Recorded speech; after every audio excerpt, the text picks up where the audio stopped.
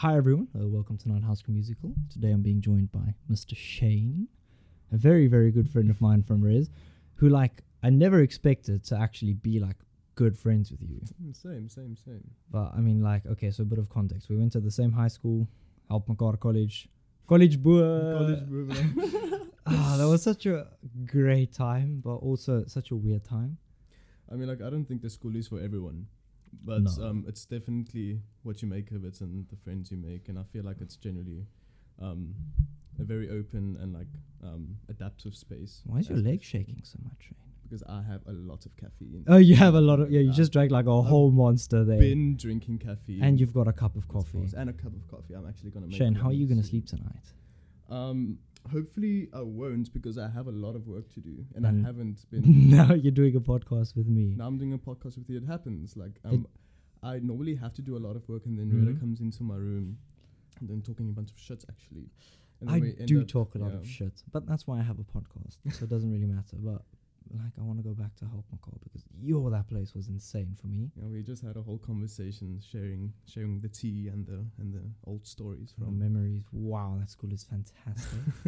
Shane, do you have any stories from Help McCall that sort of sum up your experience? Some of my experience, hectic. I don't know. Okay, I'll tell you mine. Yeah, tell me yours. I'll think about mine. So it was the journey where all the shit went down. And so people who don't know, that's like a grade 11 tour where all the grade 11s on their way to matric go on this walk, a fucking far Very far walk. walk. It's not even just I a mean, walk. we walk literally I think in the one day we walk 20 kilometers on loose sand. And they lied to us. Our principal was like, "I know we're probably gonna walk 7-10 k's maybe," and 23 k's later we arrive at a destination. Can I tell you what the lies he told us? What? He told us, I'm probably going to be the slowest walker here. Yeah. Meanwhile, this man just fucks off when he hits the sand. Literally. But our principal has the biggest calves you've seen in the your biggest life. You can't physically imagine. He looks like Arnold Schwarzenegger, but only from the bottom down. He's German as well, so it fits well into the narrative. Fits well. Yeah, he's like, I'm probably going to be the slowest walker. He hits the sand. And me and my friends were like, no, we're going to try and keep up. Bro, we couldn't make it past 2 kilometers. And then we just started falling back and back and back. And then every now and again, we're like, okay, cool, we need to catch up again. Then we jog a bit. Been walking in his whole life. He travels a lot. He does this every year because he goes on the journey. Oh, and the overseas tour. And the overseas tour. This man travels. You got... you went and helped McCall then, but last year during lockdown, did you hear that he got stuck in Myanmar? He actually sent me a DM on Facebook. I was Papa Kai. Papa Kai. I wasn't expecting it. It was really cute, actually. He sent me a DM asking me how I was and explaining his situation. I was like, oh no, cool. I'm sorry to hear about your predicament, meneer Kinich. That was... everyone was like, what were you thinking? Because it was in the beginning stage of the pandemic. And this man decides, no, I'm just going on a brief family trip to Myanmar. Yeah. Shane, do you know where Myanmar is? I have a general direction of Myanmar. I love the...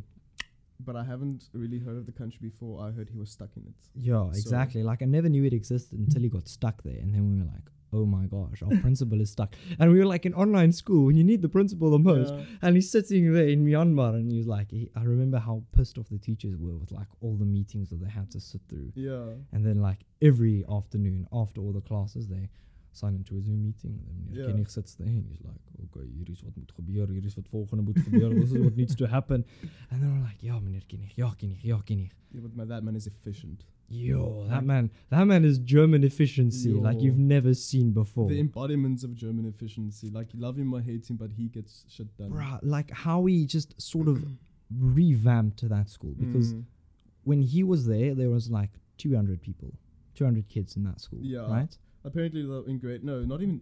I don't think it was 200 even. Apparently in grade 8, they were I don't know, not 10 people. Yeah, no, it was ridiculous how few people were in the school.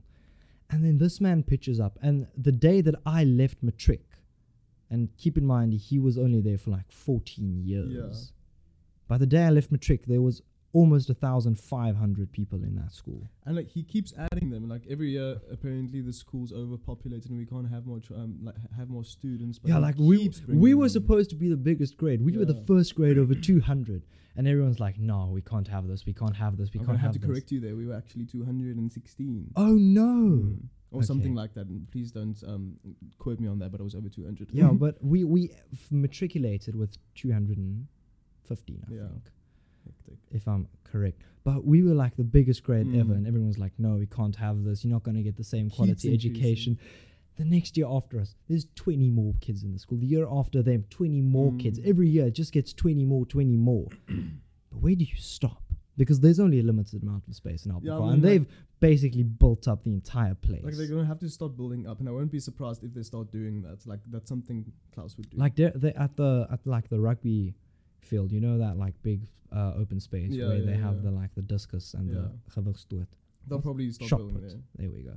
Start building there. And Wow. it's like in the middle of Johannesburg, like the CBD. So it's not like you can't can- really like expand or something. I mean, we literally have to like go to Wits to practice to rugby. practice rugby and like athletics and stuff because there's literally no space There at our isn't. school. You can't multitask. Well, you can multitask in Albuquerque. We've You been need to help. multitasking. You need to multitask in Albuquerque.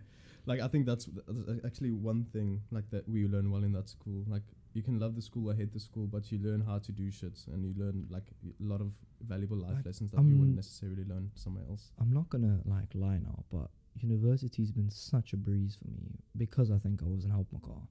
Yeah, Like matric in grade 11 felt so much more intense than this does. I agree. Like when when I started engineering, I'm second year now, and when I started engineering, I thought it was going to be hectic from the start. And to be very honest, my first semester, I was like, "Is this it?" Is this it? Like I was very underwhelmed by the amount of work and difficulty of work we were getting. You know what? Like, I wouldn't say I've been cruising, Yeah, but- yeah, it's not cruising, but but it definitely has not been to the level that I thought Yeah. university Mm. like would be. it bite your gut. It bite your gut, No, yeah. because after a while, it sort of get like in the second A1s, semester, yo.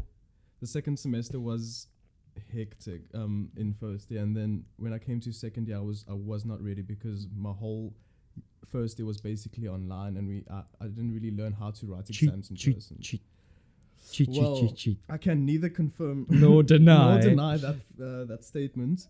But the fact is, I did not know, or still do not know, how to write an exam in person, like effectively, and that has shown in my first exams in second year. Yo, those A1s, eh? I passed everything, so I'm quite thankful about that. Some of them quite scarcely, but I Cannot passed. relate to that. Yeah, but you second year, so obviously your work's a lot more difficult, and like you're moving into the more specialized Specialised, field. Yeah. I mean, everything now is so general. Yeah, engineering first is actually really shit. I'm not gonna lie, because you learn what everyone has to learn at a basis, but Mhm. it's most of your subjects you aren't even interested in. Yeah. So it's harder to find the motivation to study in the first place. Yeah. But I mean, are you like enjoying your studies now? Yeah, I mean, like it's a love-hate relationship because I'm doing what I'm enjoying, but what I'm enjoying It's fucking difficult. is fucking me up at the moment. Yeah. So it's a whole thing. But Yeah. what were we talking about? Oh yeah, help me God. Help me God. Yeah, I'm actually really, really grateful for the fact that I actually went to that school because I could have just as well gone to other grade schools like Great College. I was actually really considering that. Or Yeah, but you're quite an anomaly to me. in what way? Like, you started out your high school career as this top athlete, one of the untouchables. Everyone was like, oh, fuck, look at Shane. Yeah. Shane's walking past, like, whoa. Everyone thought you were on steroids because you were, like, really fucking good at athletics. And you played rugby and you were, like, the model Helpmakar kid. Yeah. And then it came out that you were gay. Yeah. And you just stopped doing everything. Yeah, that was a whole thing. But how that came about, actually, let me tell you a story. So I had, well, like if I'm gonna begin from the beginning, I had Latin as my first third language subject, and I think that sparked my interest in languages, and I think that's how I realized I have a nick or like a talent for learning languages. Yeah. We were about like 5, 6, 7 people in my grade who did Latin, and the school effectively decided to discontinue Latin as a subject because not enough people were taking it. Yeah. It was which is really sad because I had a teacher from Marti Creer. She was really nice. I should actually send her a Facebook message after this. But Marti, as you said. Quite unlikely, but we never know. But yeah, then when they took that away, we could have continued with the subject, but I decided to take German. Yeah. And so wait, you didn't take German from the start? No, I didn't. But I started learning German before I actually took the subject. So when I took the subject, I was already quite familiar with the basics. But as soon as I started, I had this great teacher, Juffrouw Angelica. Oh, Angelica. She was crazy. Yeah. She was a bit crazy. She was a bit crazy. All the like German teachers, I feel like, are like some of the best people. They are, because like I don't think you'd find anyone like them. Like I remember Juffrouw Karen, because with the Golden Boys we had quite a lot to do with her, and like she was really a fantastic person. Every boy in that school had a crush on her, but that's beside the point. There's a fact like how surreal is this to think? Pretty much the most attractive teacher in high school is the one that trained you to dance shirtless while you spray painted gold. Yeah. But the same happened with Mia with you guys. Yeah, we had it from Mia, what was her surname? Roberts. Yeah, and then it turned to Van Wyk briefly, and then it went back to Roberts. We'll be back. We'll be back after the short break. But there's no filter in this thing. Yes, but she was also very conventionally, objectively attractive, and she was our Golden Boy mentor / trainer. Do you want to explain what the Golden Boys are? The Golden Boys in our school were basically like the mascots, but they were all grade 10 / grade 11 boys dancing shirtless in a rugby short, painted gold from head to toe. Now, Shane, you can relate with me, but tell me there's nothing in the world that burns like spray paint under your arms. Because we didn't know where to get the paint, because we haven't gone through this, so we got and like we this didn't have industrial. a budget. We got this industrial grade fucking probably gold spray paint, and then you fucking spray paint your body with that shit. I don't think that was healthy. No, it definitely wasn't. Every one of us is getting skin cancer, 100%. I actually went home one night after a Golden Boy performance, and I threw up. Like I became sick to my stomach, and I threw up. And I was like, I don't think I should do this anymore, but I did a few times after that. No, bro, gold. Yeah, that was. I'm terrified I peaked in high school, to be honest with you. I did all the cool shit in high school. Yeah, no, high school was the shit, actually. Like, I really enjoy it. But to get back to my story, so I started taking German, which was a really good choice. And from the beginning, I started like getting 90s. Yeah.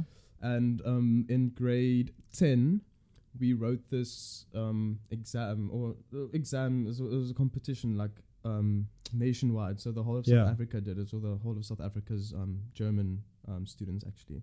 Yeah. And then it turned out that I won the competition. Whoa, Shane. Raak rustig asseblief.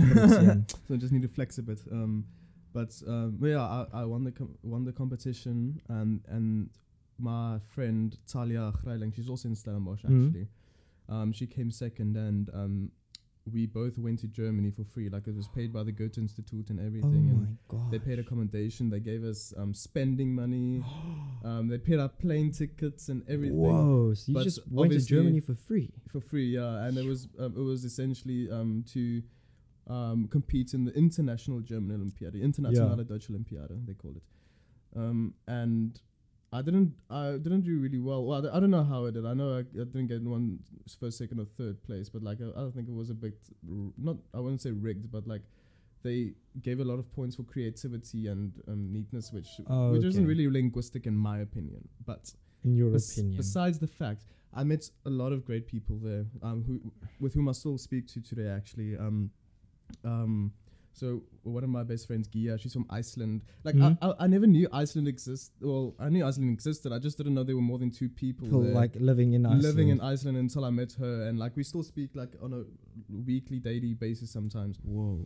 And Radik from the UK. I'll actually tell them to listen to this podcast afterwards, which is quite cool. Yeah.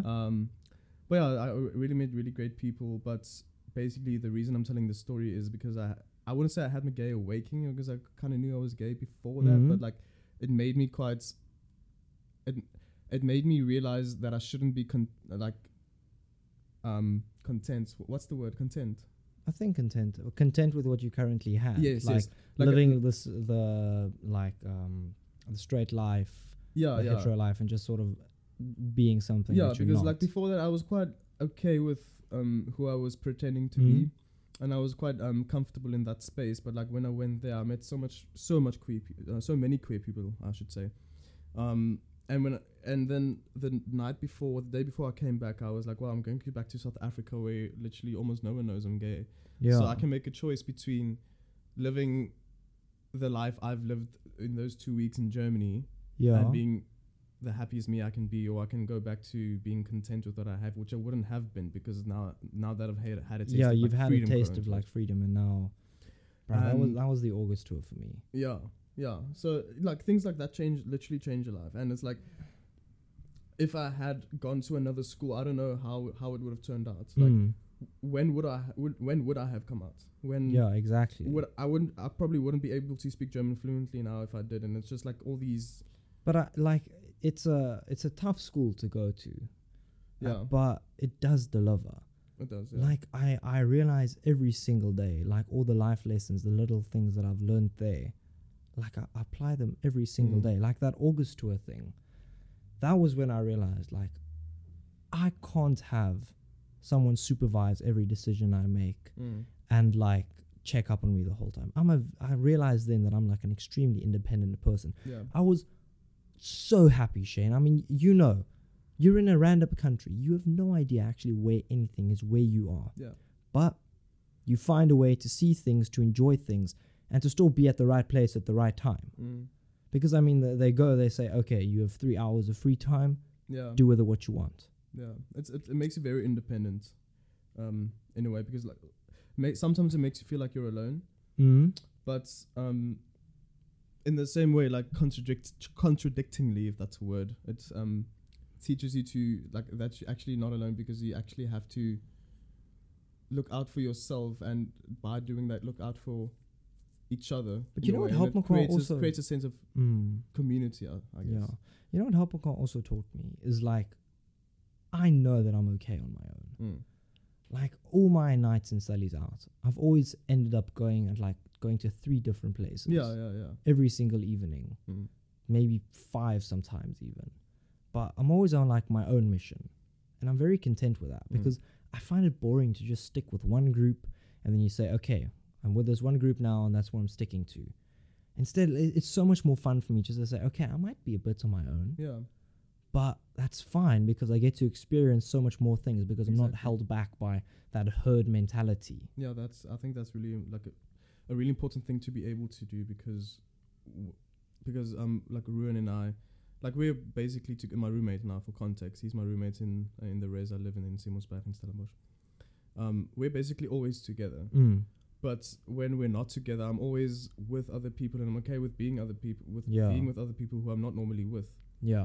And I think that like that kind of adaptability is really important because when you go out of university, you shouldn't have peaked. You shouldn't have peaked in high school. You shouldn't have peaked in a university context, because you should peak in a situation. You can't really like. I think your life should be a continuation of peaks and valleys.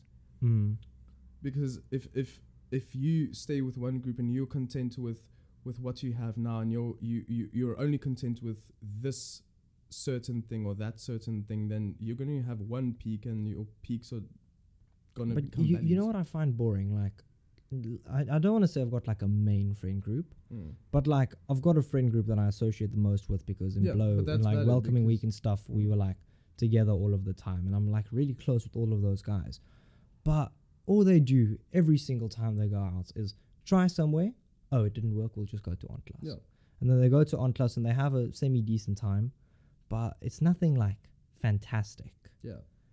And like every evening, like that I go out with them, I'm with them and I'm enjoying it for a bit, and then I'm like, okay, is this all that this night has to offer? And then I go look for something else. Sometimes I find something incredible, like I have the time of my life, and then sometimes you just don't. And that's okay. Fun. Like you can't. I don't like to focus on like the missed opportunities because like I'm thinking now of I bought quite a few shares in Distal right before. In what? Distal. It's like a alcohol company in South Africa. They own Klipdrif and Captain Morgan and Hunters and those like alcohol brands. Valid. Very valid for the Very student valid. life. And like right before Cyril opened up the alcohol sales again, I bought some Distal shares. And I sold them when they were like right below the peak. And then the share price went up by more 10 Rand. And like I could have been, shit, I missed out on even more money, whatever. Yeah. But instead I'm just sort of seeing it as, okay, that was maybe a bit of a missed opportunity, but I still made a considerable amount of money. You have something now that you didn't have before. Yeah, exactly. I had something that I didn't have before. And even though I didn't reach the peak, I still reached quite a height. But I feel like by being miffed about or like salty about missed opportunities or like disregarding the opportunities or even like just half the opportunity you got, Like, which is kind of self-sabotatory. Yeah, it is That very. mean- I found that a lot of people have like self-sabotatory mindsets. I feel like that's an innate. It is an innate like part property of of- human nature, but it's something that I don't want to say you should fight, but it's You should be able something. to manage it. It's something that you should be conscious of. Yeah. Like I see a lot of people just absolutely drowning in their studies and stuff.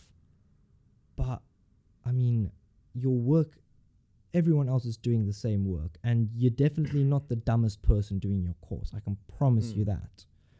So instead of always focusing on the negative of your work and just drowning in that sort of that constant environment of, okay, no, I need to study for this, I need to do that, blah, blah, blah. Instead of just focusing on the negative of the work, focus on the positives in your life. Put more emphasis on like the people around you, the people that support you, the people you have fun with. Exactly. People should just focus more on people. I think Less that's on true, things. because contrary to what most of my chemical engineering lecturers would say, you're not here mainly for your degree. I mean, like technically you're here because you have a degree to do, but with that comes other responsibilities, and that's the social responsibility as well. Yeah, exactly. And I feel like this is the time in your life where you pick up most of your skills you're going to be using in your life, be that Exactly. academically, socially, romantically. And I think that's a really important part of university that some people find hard to balance or find hard to be able to enjoy because they always see the negatives in what they should be doing academically, and I think that's really a shame. Like, you know what? People focus too much on what they should be doing. You said a very nice thing. Now. People focus too much on what they should be doing, and instead they should just live.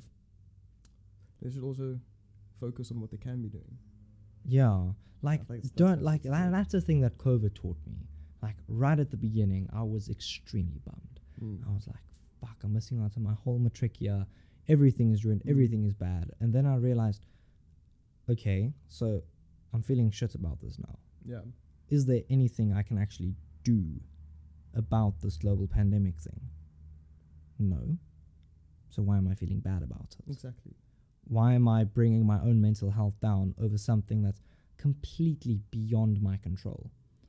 So obviously, if you fucked up, you should probably feel a bit bad about it, but don't drown in it. Don't let it like consume your soul.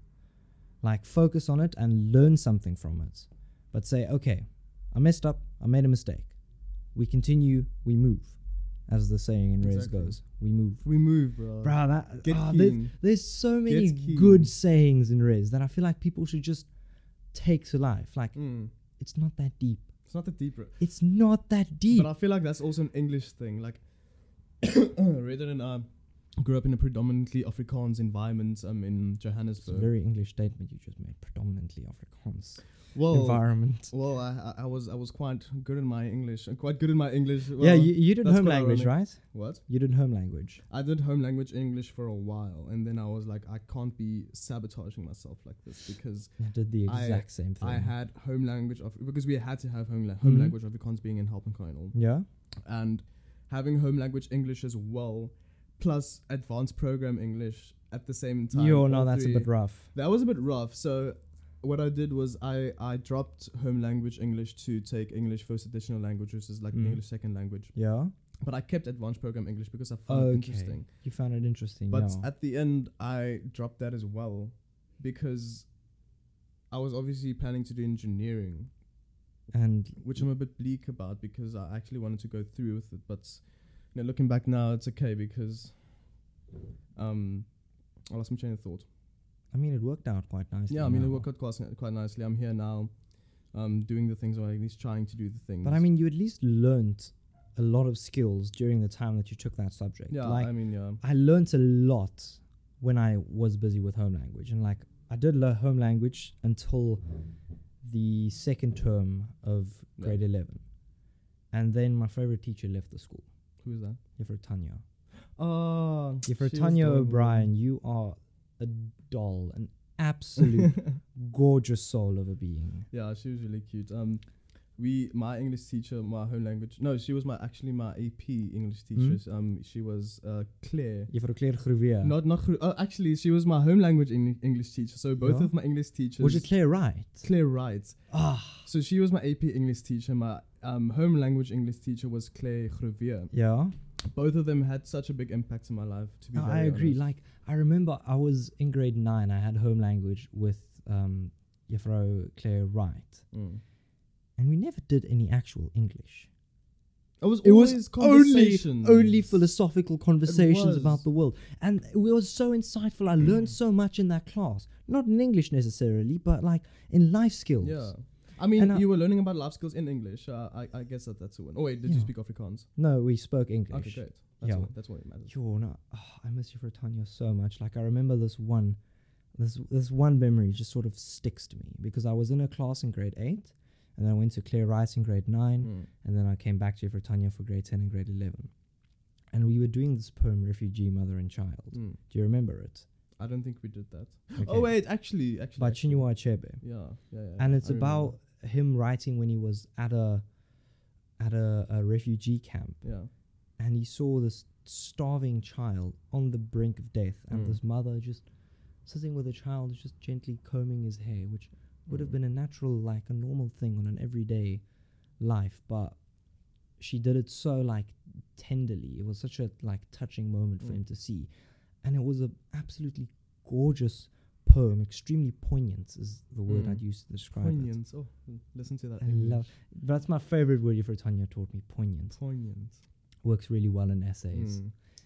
And then she came up to me. I was sitting in the front of the class, and she said. And she was like doing the motion of touching, and she's like, now I know Rita really well, and I feel like I'm really close to Rita. And then she just did the hair parting thing with my hair, and I was like, oh my God, Yifra Tanya, I love you as a being.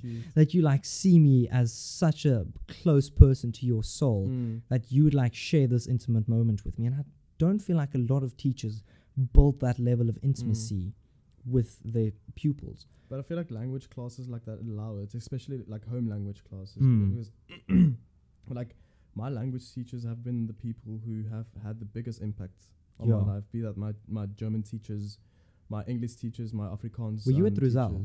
No, Rizal was my grade 8 teacher, Afrikaans teacher. Bro, our classes were batshit crazy. Yeah. Oh fuck! What was that? Okay. So I had Ruben Barnard in my class. Yeah.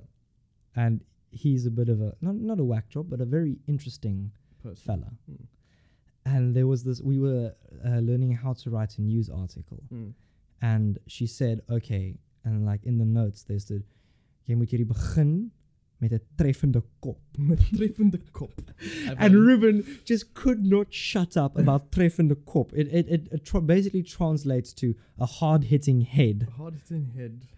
And like we couldn't stop laughing and chatting about it for like 3 weeks straight. We were just joking about a treffende kop, how everything needs to be a treffende kop. And we did this book, A Veervrou. You guys didn't do Veervrou, you did? Toerberg. Oh, Toerberg sounded dreadful. It was a really interesting book, but it was dreadful to understand. And yeah, I get that. But Veervrou is like really complex, and there was a lot of like complex characters, like Leora. She's like a hermaphrodite, but she's extremely feminine at the same time. And she like was at the Algiers War. She was a nurse, and she like saw like a bunch of gruesome shit. And then there was like so much tea going on because Candace, the one girl living in South Africa, she's like in love with Walter, but they can't be together because there's like a reason and stuff, and we're all like speculating. The whole class is just so engaged with it, like, shit, are they going to get together? Are they not going to get together? What is going to happen here? And the book was actually enjoyable, even though we were like almost forced to read it because the teacher made it enjoyable. Yeah.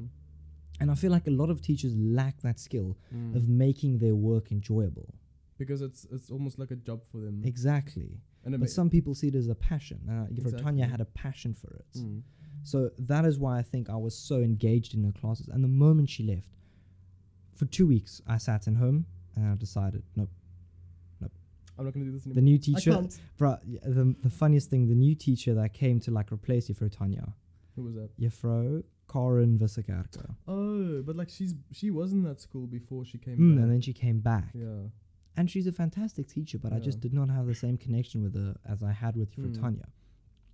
And within 2 weeks, given my letter of resignation, or I say I want to change subjects, go to Natali, I get my forms, and she signs it, and I go off, I give it to Kinnig. Kinnig signs it, and I'm like, oh, we're moving classes. Yeah. I get my new roster. Guess who my teacher is? Yeah. Juffrou Karen Wissekerke again. Hectic. So I leave her class because I don't think she's good enough, and then I come back to her class for FAL. Imagine. But that FAL class was an absolute blast. We read The 100-Year-Old Man Who Climbed Out of a Window and Disappeared.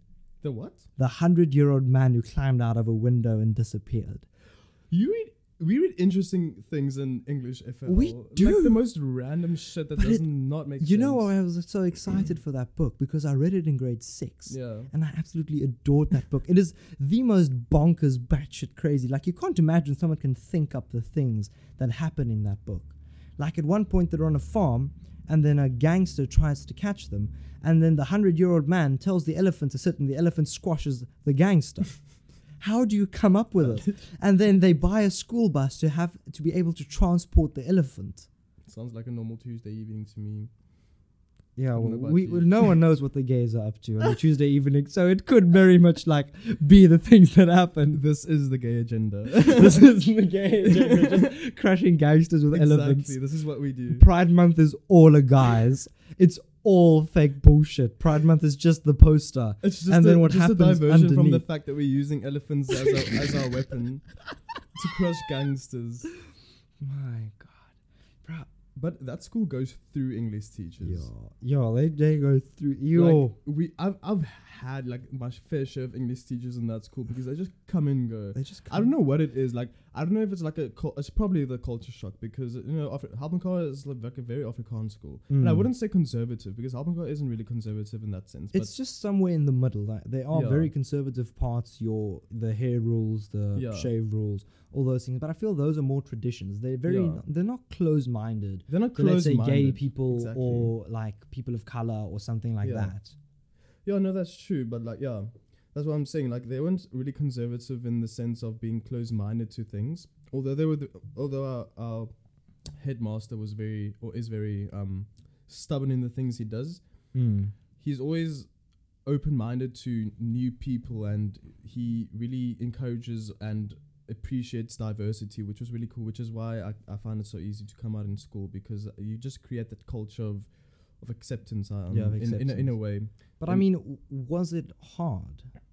The coming out, was it difficult on your mental well-being? Literally the day I landed from Germany, after the whole ordeal of me being, am I gonna be happy or am I gonna be sad? I literally landed, and the day I landed, we had Productie, which is basically the school's concert. Productie. That school gave you opportunities to make good memories, like you can't believe. Yeah, so the day I landed, I went to the Productie, which was the concert, and I sat there and I basically came out to, I don't know, just like in conversation with my friends, and I didn't really have to come out to other people because obviously spread like wildfire through the school. But I never even heard of this. What? You coming out? I never heard of it. Where did you hear I was going? Like long ago. No, not long ago. Like long after, because that was grade 10. I came out in grade 11. Yeah, I only found out at like matric. Yeah. So the news never reached me, but Mm. you continue with your. Yeah, no, that's relevant because, like, obviously it spread through like my grade specifically because I don't think the school really expected it because I didn't really present as the stereotypical Well, when you laugh, it comes in out. that way. Say again. Your laugh is very, very gay. But I mean, I've been becoming gay like since I came out. Like I've been more in touch with my feminine side, but that's a whole other story. But generally, especially before I came out, like I was easily possible as a masculine straight guy. yeah. So when I came out, I was really a shock to a lot of people. Were there people that treated you like differently? That were like, no, I don't want. Like they seemed uncomfortable with your presence. Well, obviously there were a few people who spoke behind my back, which I heard about, but those weren't the people I actually spent a lot of time with in the first place. So they don't. I don't think I gave them an opportunity, or they gave me an opportunity so that I can really realize that they were treating me differently. Yeah, if that makes sense. I get you. Didn't really give them the time of day, but genuinely, like the friends I had, and just the general vibe that I was. No one really cared, which is really cool. Yeah, that's really nice. Yeah. So you've had quite a successful coming out story. I did, but like it relapsed a bit when I came to university. And I started living in my residence in Simonsberg because I didn't feel like it was unsafe to come out, but it was a new space and new experiences and everything. And obviously, homophobia is a lot more prevalent here because people come from very different backgrounds. Different backgrounds, and my roommate last year was from a small town in Ceres or something, and they have like 3 people living there, so they weren't really used to a lot of things outside of the heteronormative whites, probably like Afrikaans vibe, Yeah. So that made me like feel a bit more unwelcome in that sense, and I was But then COVID cut it short, and I think the res or the people in my res realized or was starting to notice that I was homosexual by the things I was posting on my Instagram story and everything. Yeah. And when I came back, I wasn't really like I just decided, like everyone knows anyway, I'm just gonna be whatever. Whatever. I'm not friends with everyone in the res anyway, so they can keep their side, I can keep my side.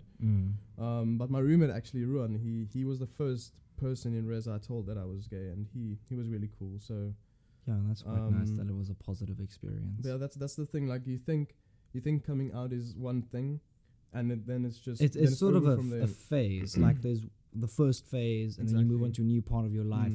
Then there's the new phase of people just trying to like normalize it and just sort of get it through their heads. Exactly, yeah. But you know what? Like from welcoming week, I felt so comfortable to like just be myself, just do whatever the fuck I need to do and get on with it. Yeah. Because I never sort of got the vibe from the people that I were like spending time with, and the haka and like everyone just sort of set such a inclusive almost atmosphere. Yeah.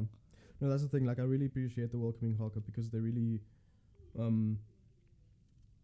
sorry, I was hearing the word puss in the background. Well, that's just standard rest stuff.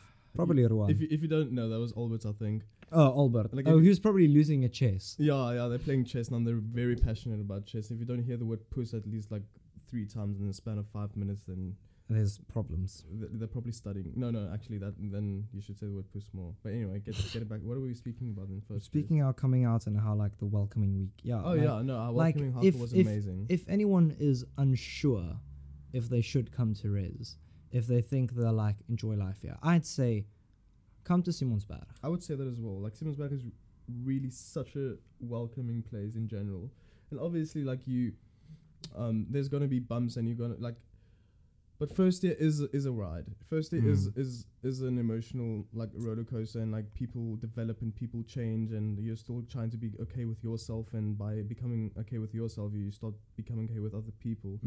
So it's a process, but like I feel like that's the case with most situation in most reses in this place.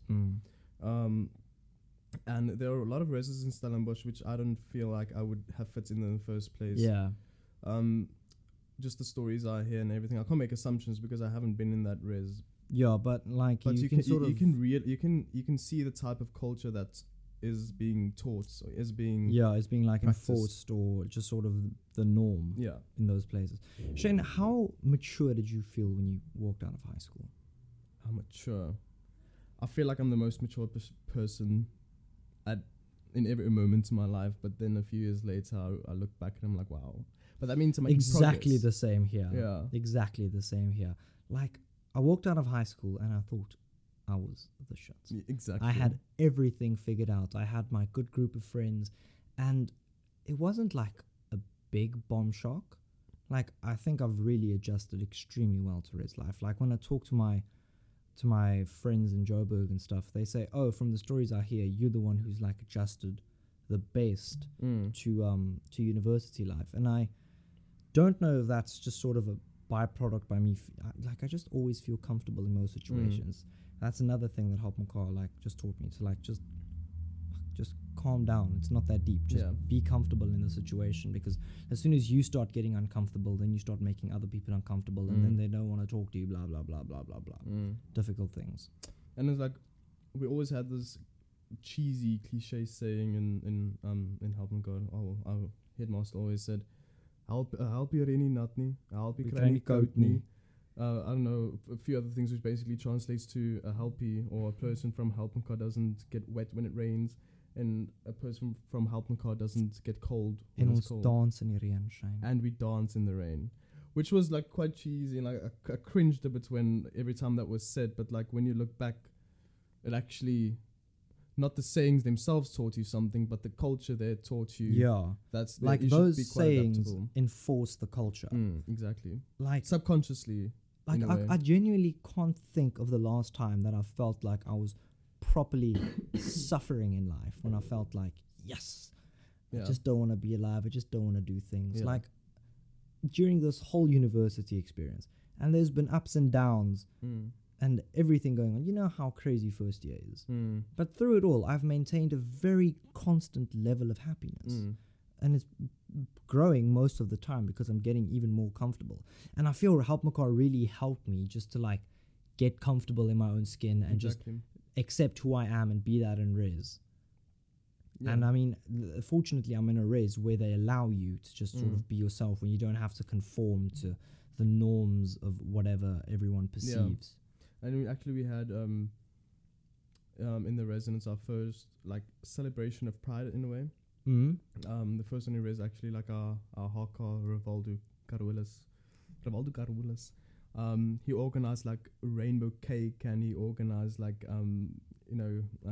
queer popular music, and it was just the whole vibe. And they were like, but that was one of my favorite lunches we've ever had. Yeah, it was because really there was cool. such a vibe, and I mean, it wasn't overdone. It wasn't like in your face, all this like gay things being shouted at you. Listen here, you need to do this. People weren't being like antagonized because they didn't support the gays.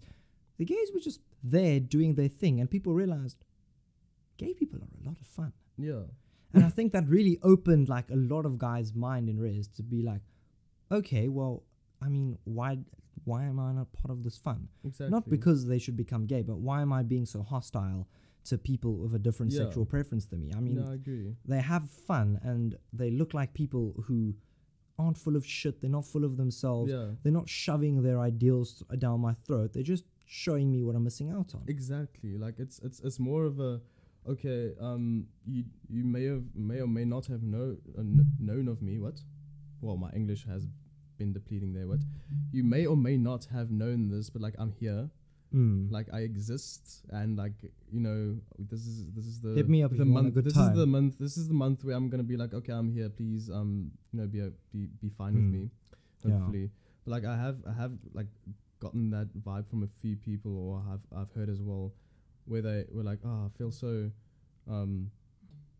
as if this whole thing has been forced down our throats, and and that kind of vibe. And I feel like I don't know why people feel that way. Like I feel like it's more of the fact that they aren't really educated in the whole thing. So the fact that they aren't educated is like makes them feel like so out of place in like there were a few pride flags up like of different sexualities, like the bisexual flag, the pansexual flag, and I feel like if you're not really educated in that department, then you feel like that you aren't really a part of the whole thing happening there. And I don't feel like it's our responsibility as queer people to educate them.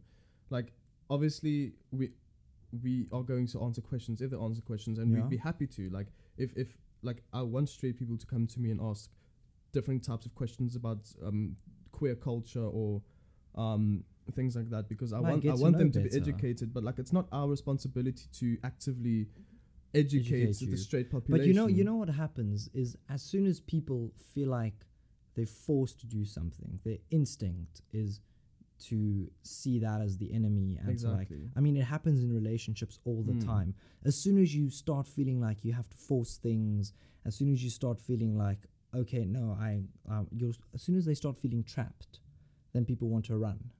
People don't like feeling trapped. And when you like bombard them with all these like pride things and you shove it down their throats, you know what I find quite weird about the LGBTQIA community? Tell me. Is how hostile some of the members are to straight people. And I fully understand why.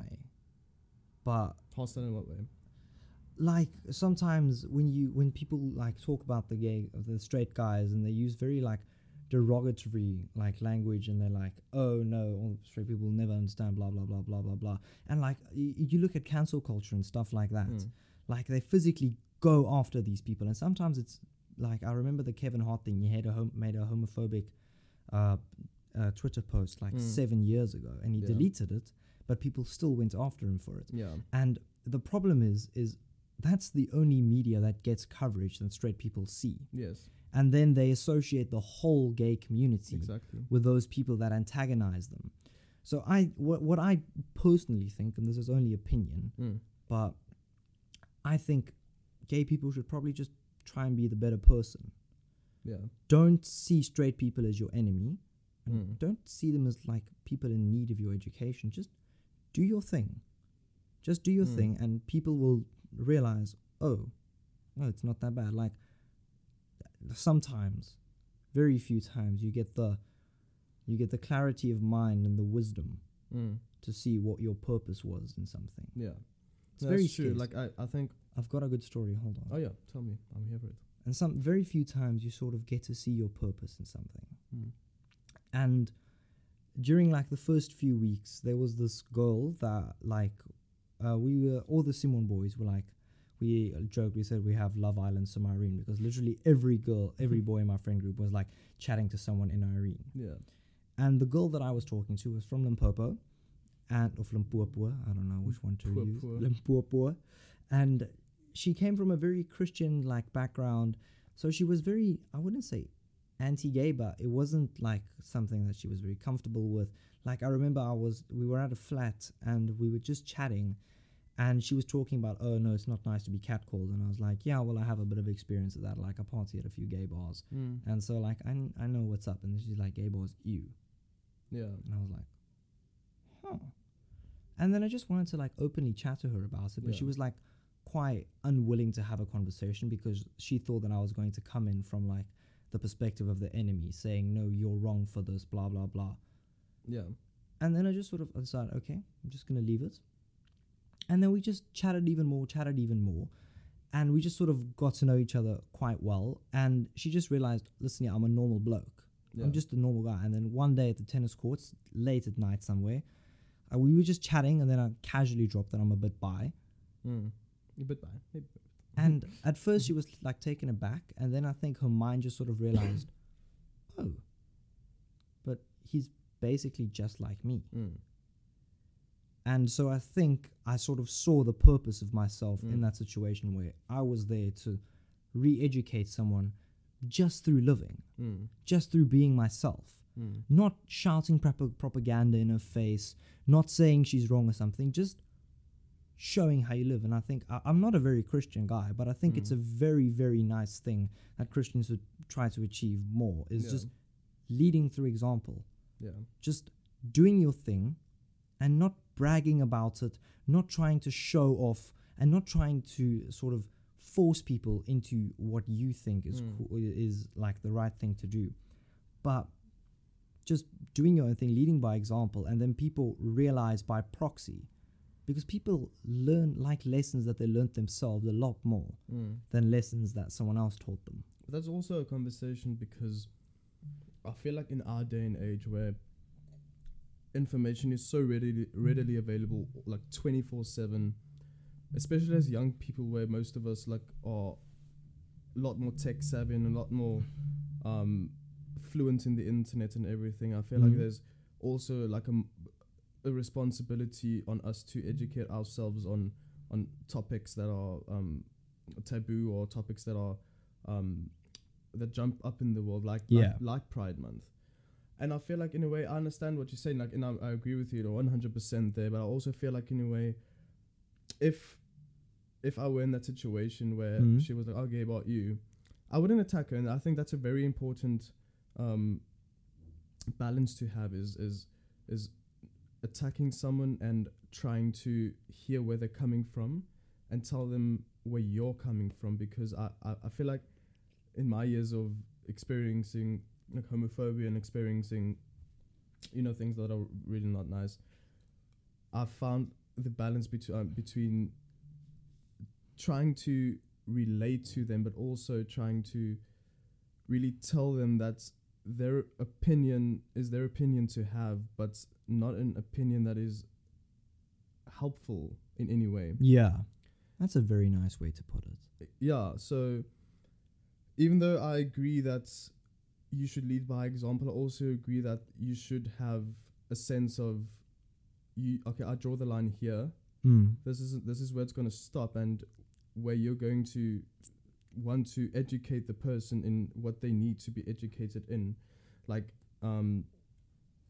people, like, I feel like if you feel you are being attacked by, if our dining hall being decorated in pride flags and everything, that's fine, because you may not feel comfortable or familiar. Were there people that like you heard speaking and saying that they felt attacked? They not attacked in that word, but like they felt like, you know, why is this, like, there are straight people here as well, like why should this be actually a thing? And they felt like quite uncomfortable in the situation. It's like, that's valid, but why wouldn't you do the make the effort to like try to find out what it's about and what everything is about, especially in the day and age where we are in, where you can have these conversations and get the information you need to understand. And I feel I can have a lot more respect for you if you've done your research and you still have the same shitty opinion in my mind. Keep in mind,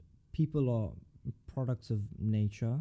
No, that's obviously, true. But people are also very like afflicted by the way that you were raised. Like the girl that I was talking about, she came from a very conservative household, very like they went to church every single Sunday without fail, extremely like religious. So obviously you've never really been exposed to that side of the world, and you've never really had any experience or any real education. All you've ever heard is gay equals wrong. Yes. But then where do you draw the line between giving them the benefit of the doubt and allowing them to have bigoted opinions? You know what? You draw the line in that you trust people to learn, and you trust their character to grow.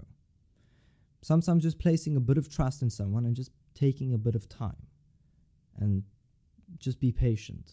Just keep on doing your thing. Don't be a dick to them. Don't be rude to them. Don't belittle them for their opinions. Just show them, just guide them in the correct way. Don't make them feel like they're forced to learn these things. Just guide them in a correct way. And then people slowly realize, like, normalizing things like this. I also came from a pretty Christian-like background, and normalizing the idea of gayness, it took me a while. To like just sort of, because I remember as a kid I was like absolutely disgusted by it, because I'm a kid, I don't know any better. I was as well. Being a gay person myself, I was like, what the fuck is Sisa? What the fuck are gay people? Haha. But with time you sort of learn these things, and progress doesn't happen overnight. Rome wasn't built in a day. Mm.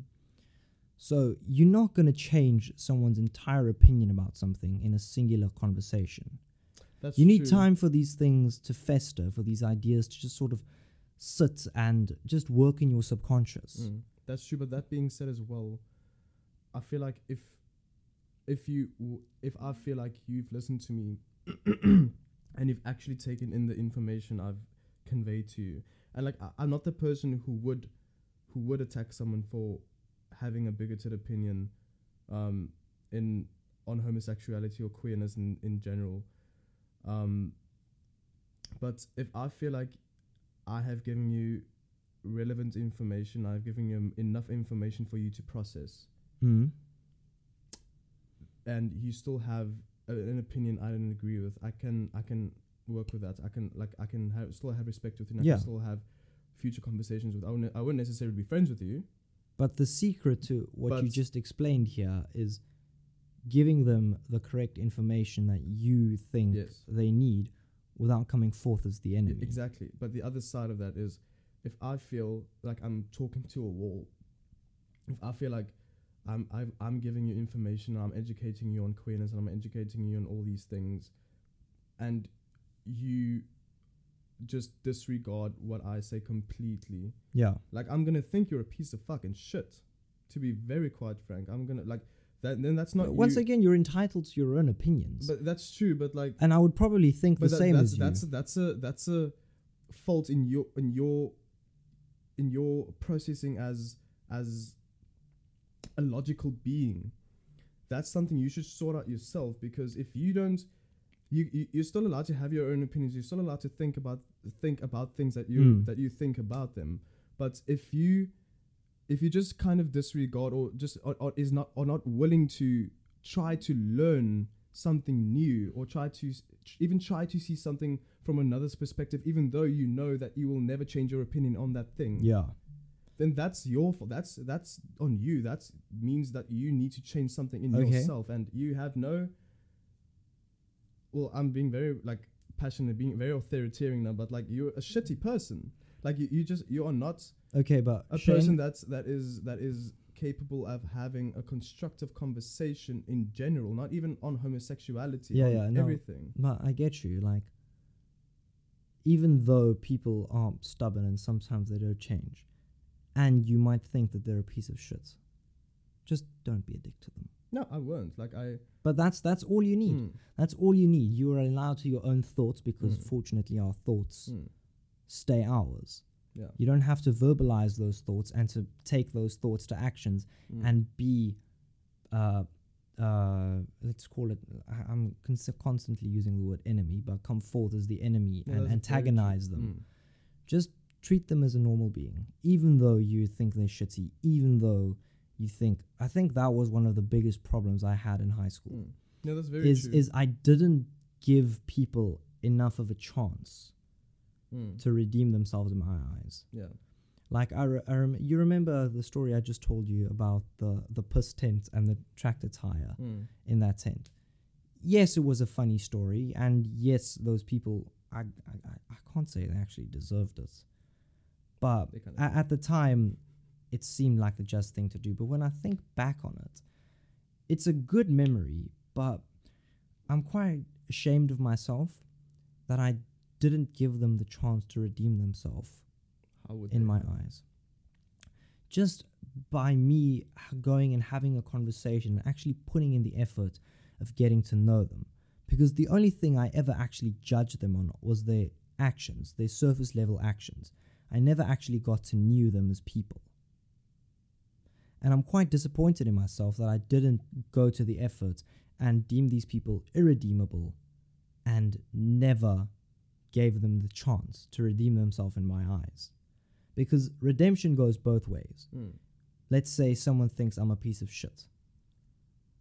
Okay, it's my responsibility to ensure that I not come forth, but try and change my unhealthy habits Mm. so that,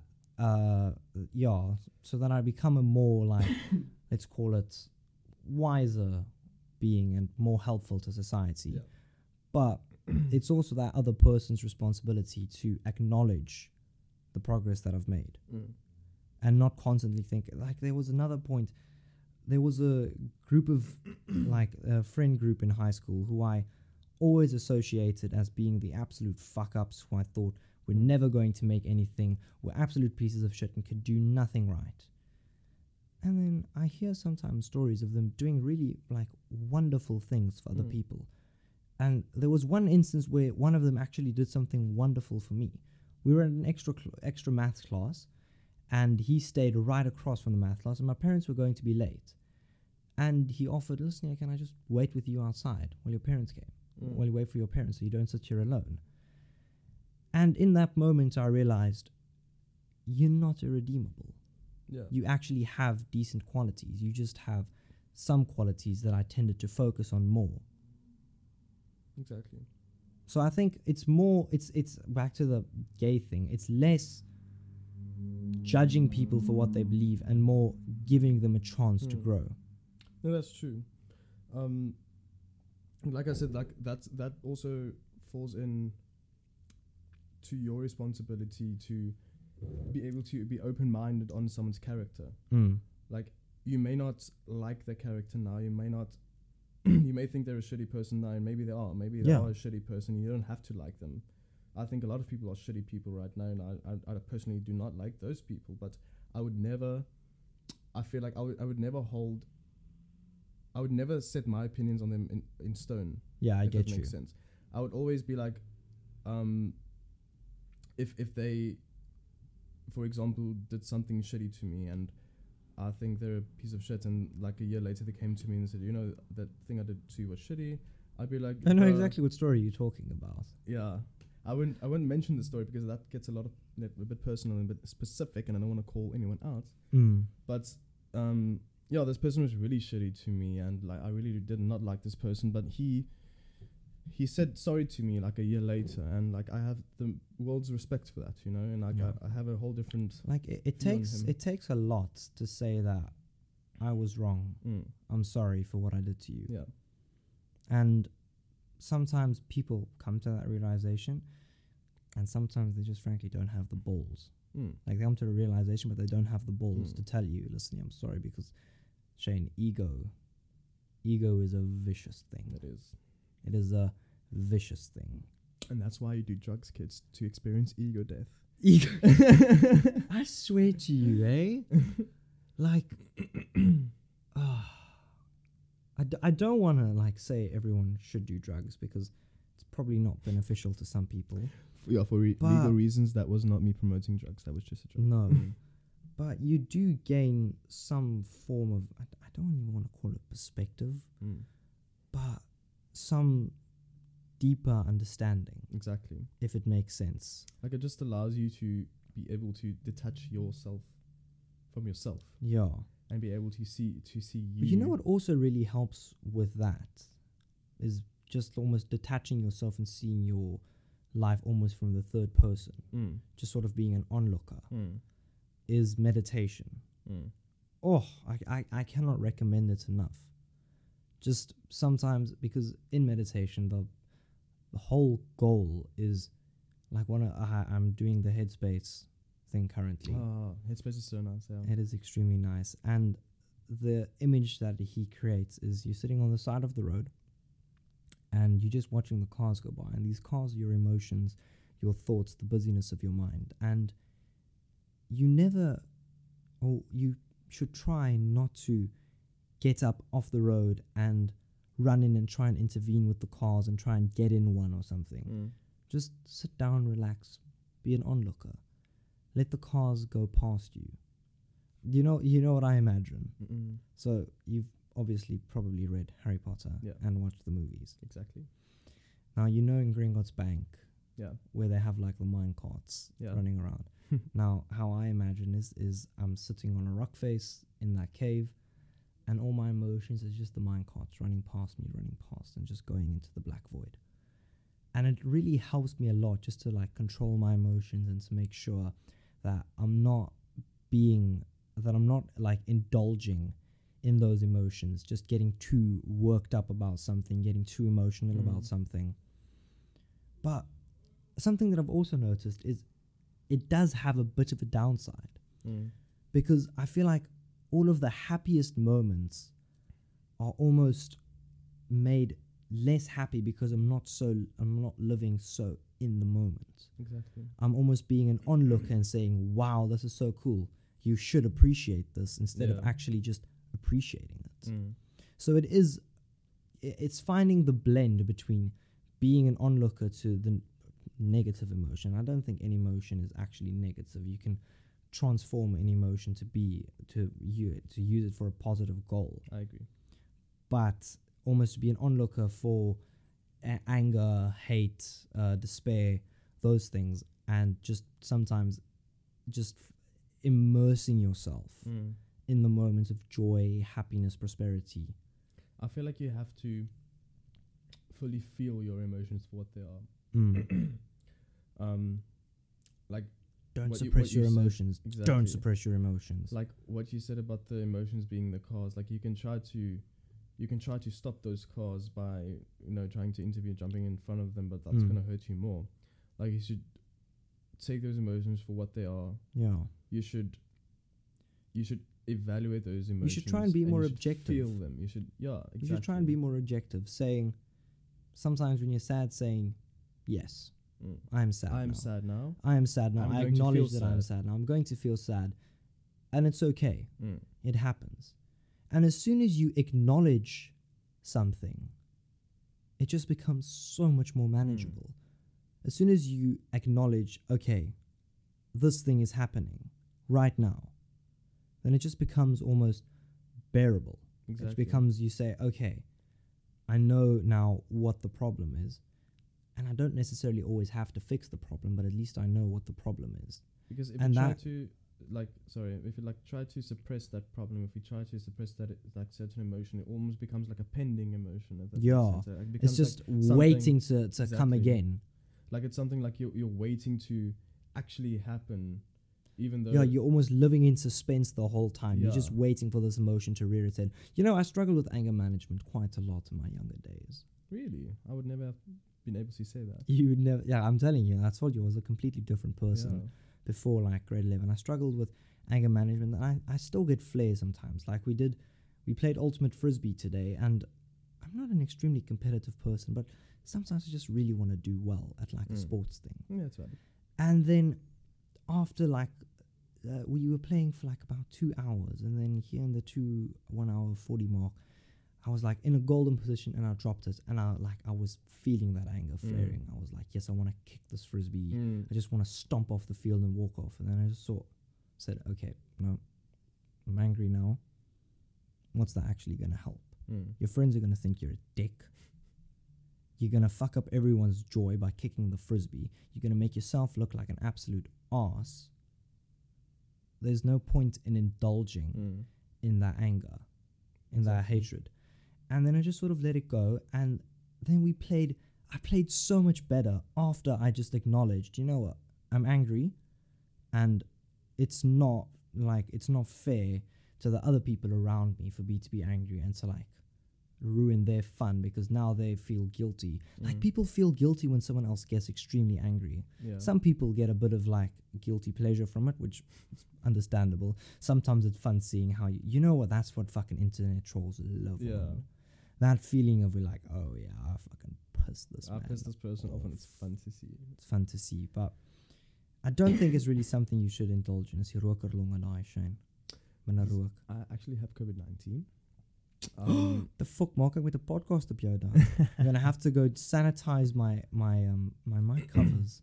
Yeah, it's actually like I'm always sick in Stellenbosch. Like I think I can't remember a long period of time where I'm not sick because everyone's just on top of each other all the time. So when one person's sick, everyone's sick, and there's always someone sick. So I'm always sick. I've only had like a mild cold here so far. And Stanley's been sick quite a few times. He's now got a bit of a cold going. Yeah. And for some reason, like I just don't pick it up. So I'm very fortunate in that aspect. I'm quite thankful. But you probably ate sand when you were a child. Where's wood? Touch wood for me so that I don't. That was me touching the wood. Being the table, by the way. Yeah, we both saw the what's the no the without context it could become. You know what people need more of? Context. Yeah. Dick. Onder andere.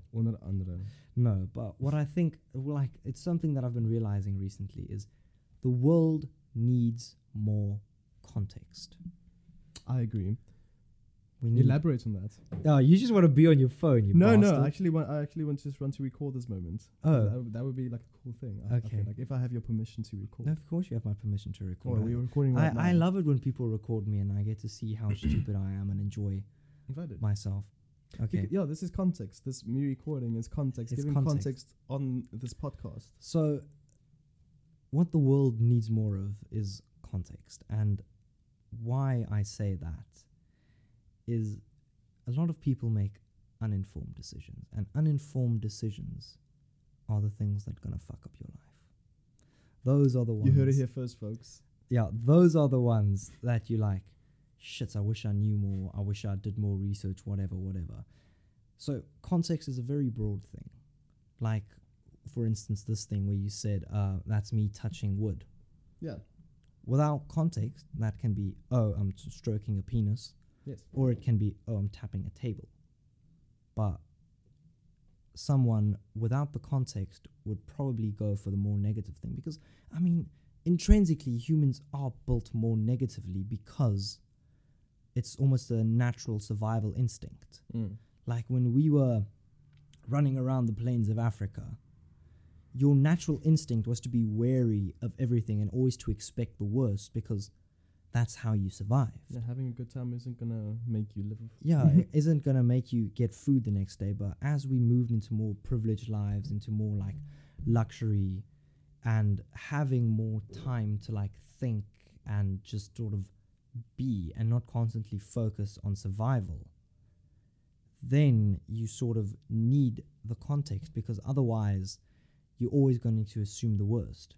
As soon as you start assuming the worst, then it's just a downward spiral once again. And then as soon as you hear something out of context from someone, then they sort of then you start gaining negative opinions, and those negative opinions, if they aren't like rebutted by the other person and they aren't proven incorrectly, those negative opinions just grow in your mind. And that's what happened with that group of friends in high school, is I didn't have context. And by context, I mean the context in where they lived, where their families came from, what they like did in their time. All I heard was the stories without the context. Just hearing all these things that happened to them and then making surface level assumptions about their personalities without actually doing the effort of getting to know the story behind it. So before you accept something as fact, try and do a bit more research, just trying to figure out if the context behind something that happened. I think you might be a better person than I am. Why? Because Shane, there is no such thing as an objectively better person than someone else. It doesn't exist. But in my opinion of what a good person is supposed to be, I would personally not feel bad about pissing in the tent to this day. Like, you know what? I don't feel bad about it, but because I savor the memory. I think, wow, that's a good memory. It was a good time to have. But once again, I've gained more perspective. I've gained more context, and then I don't regret it. But I do feel a bit of like almost disappointment in myself that I just sort of jumped to conclusions. Yeah. Thing is, I wouldn't say I'm a very what do you call it? Like a person who doesn't think before he does something. A very rash. A very rash person. I wouldn't say that. But I enjoy doing something if it feels good in the moment, and I'm not really a person who regrets something he does. So I also try and live like with I can regrets. like if someone could do something shitty to me, and I could like take a fat shit on the front porch or something, and I would be like that's probably not the right thing to do as a good person, but I'm probably not going to feel bad about it. Yeah, I'm going to enjoy doing it, and I'm going to enjoy seeing the reaction. And we can be best friends years after, and I would not feel bad about doing that. Personally. No, but I feel the same way about that thing. Like, I think I could go now as a person and firstly say, sorry that I did that to your tent. Yeah, I can do that as well. But I've also noticed, like, with the guys I spend time with now in university, I thought them to be absolute pricks in high school. And then I actually got to spend time with them. One of them I got to spend a lot of time on the journey, and I realized, oh, wow, he's actually just a pretty normal guy. We've actually got quite a few things, like, in line with each other. And same with another guy. We were at OnClass, and we were just chilling there, and then a couple of high school people were there, and I just went and sat with them for a bit and just chatted ball with them, and I realized he's really not that bad. Like, he's really just a pretty chill person, just doing his own thing. Yeah. And the things that he was doing just didn't align with me in high school. And being very immature, I mean, you can't say that you're actually mature in high school. I thought I was extremely mature. I thought I was a fucking sage. Very wise. Wow. A mountain sage, but... A mountain sage specifically. Very specific. I'm the person sitting on top of a mountain in my little hut. Yeah. Just dispensing wisdom when people come up. And, like, now that I think of it, I should have just given them more of a chance. Just given them more of a chance to, like, not even prove themselves. Just giving them a chance to get to know them. That's true. Like, that, it's actually quite ironic, because the older I get, the more I realize how immature I am.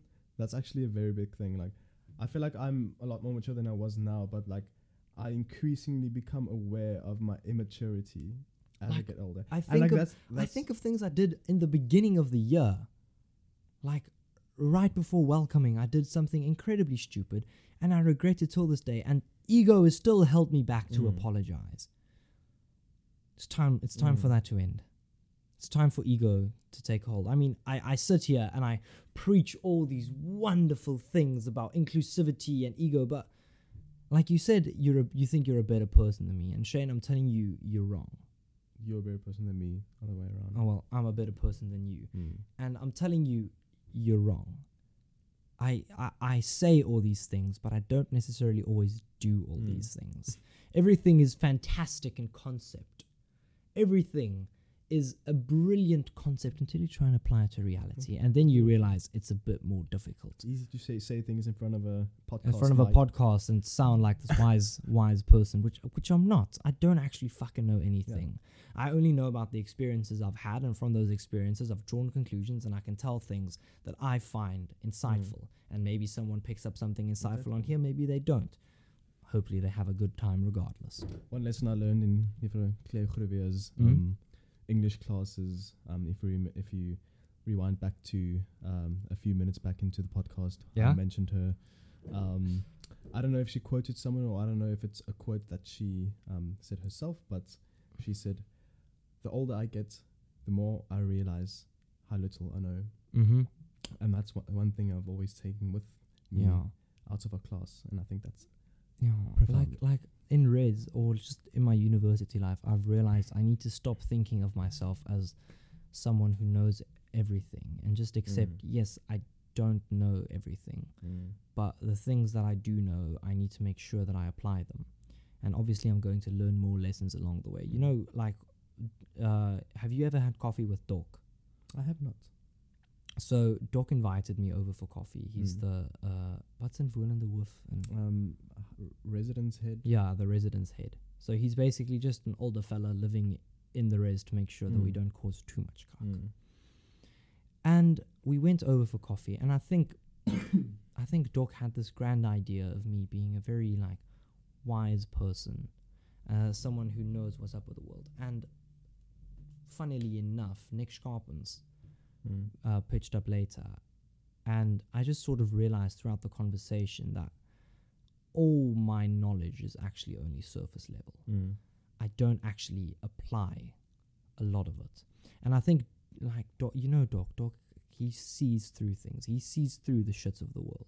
I feel like he has ears in every room. Like he has like a mic planted in every room, because he knows everything. And like he just has a way of seeing through people. Yeah. And I think in that evening he saw through me, and he was not disappointed with what he found, but just almost unimpressed, if that makes sense. I think he thought I was a lot deeper than I actually was, because I came forth as, I remember the conversation so clearly. how I sat there full of confidence, but I wasn't full of confidence. I was fucking faking. I was sitting there trying to seem as someone that's wise, when actually I should have just embraced that I know nothing, and I should have just had a conversation with Doc without trying to seem that I know a lot more than I actually do. That's a natural response, I think, when you're in the presence of an authority or someone you respect. You know, I think you try to impress them more than you probably should. Sure. I did it yesterday. I was talking to Griffin.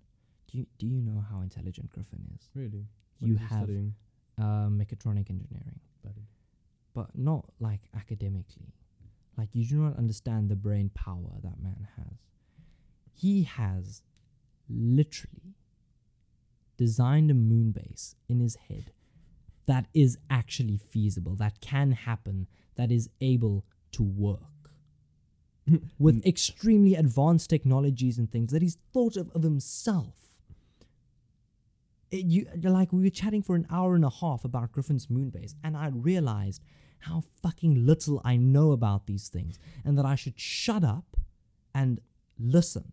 He realized this when he did shrooms once. No, I haven't done shrooms yet. No, I mean Griffin. Oh no, Griffin definitely didn't. He said, like he told me it was during like prelims or something, and he can't be on his phone when he's like doing a study break, because otherwise his entire day of studying is completely fucked. Yeah. So what he did was he would like finish studying, and then he'd just like take a stroll through the house, like through their garden, around the house. And then he'd just think of things, and then he'd just find a random place to sit down, and then he'd sit down and just think of these things and draw pictures and designs in the sand of things that he thought would work. And I'm telling you, if you want to talk to him about it, it's insane how like advanced the things are that he's talking about. Like the scientific concepts that he's working into his base is absolutely insane. And it's not even sci-fi. It's things that we have now that we can actually implement. Yeah. Sure. I mean, that's where it starts. Like, you start at ideas that you don't necessarily have the means to apply right now, but I feel like he's in the right area now, like in the right degree. Yeah. That's where you learn how to do shit. Yeah. We don't know shit until we learn how to do shit, and then we do shit. Oh wow, it's been an hour and 20 minutes. My goodness. Look at us. Look at us. I do have a very full bladder at the moment. So I think this is actually a good place to end. Yeah, on Griffin being highly intelligent. Highly intelligent. And we, mere mortals, knowing nothing. Griffin also probably knows nothing, but in a specific field he knows a lot. So in conclusion, do psychedelics. In conclusion, don't be a doist to other people, even if they are being a doist to you. Be open-minded. And accept that you know nothing and try and learn something along the way. Exactly. And in the wise words of Tannie Aletta Francina de Kok. Goed. Ek gaan nou groet. Stuur groete vir jou Tannie. Lekker braai. Goodbye. And on that bombshell, I need to stop stealing Jimmy Clarkson's line, but okay. Yeah. Shane, thank you for chatting with me. I really enjoyed it. Thank you for bringing your entire studio to my room. Oh, of course. That was no trouble. The setup was a bit difficult, but that's beside the point. But yeah, Shane, thanks for chatting to me, and thanks for listening, everyone. We'll see you at the next free weekend. Cheers. Bye.